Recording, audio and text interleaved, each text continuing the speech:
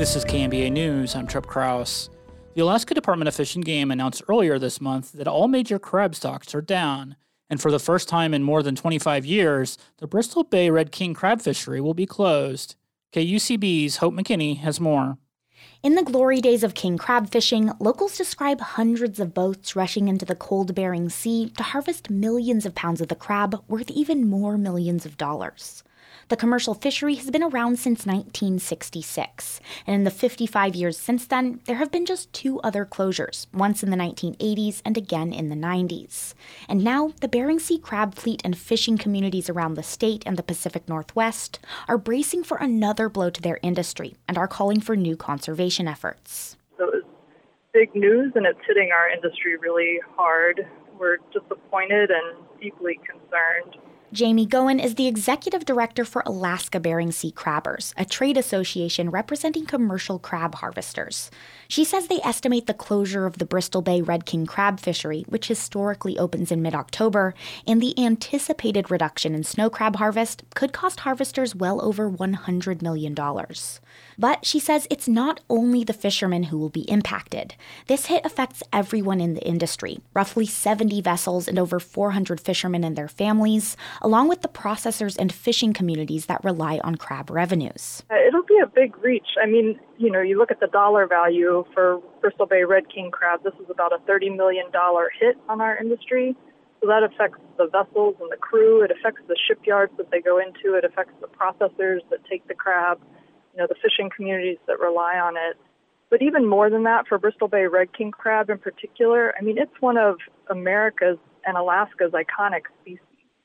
It's going to be a hit to the U.S. to not have Bristol Bay Red King crab on the market. Miranda Westphal is the area management biologist with Fish and Game in Unalaska Dutch Harbor. She says federal and state agencies survey the crab stocks every summer, with the exception of 2020 due to the coronavirus pandemic. For Red King crab, management looks for mature males and females that can contribute to population growth.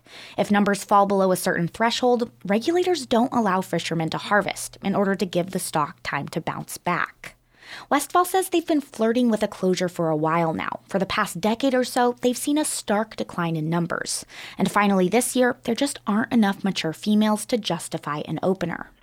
So we could kind of see a closure was coming. We just didn't quite know when.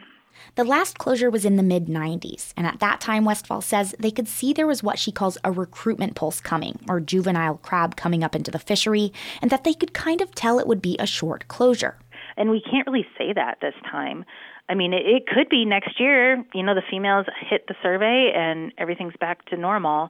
Or it could be like this is just part of the continuous decline we've been seeing the last decade, and it's going to be a few years or longer. So you just don't know right now.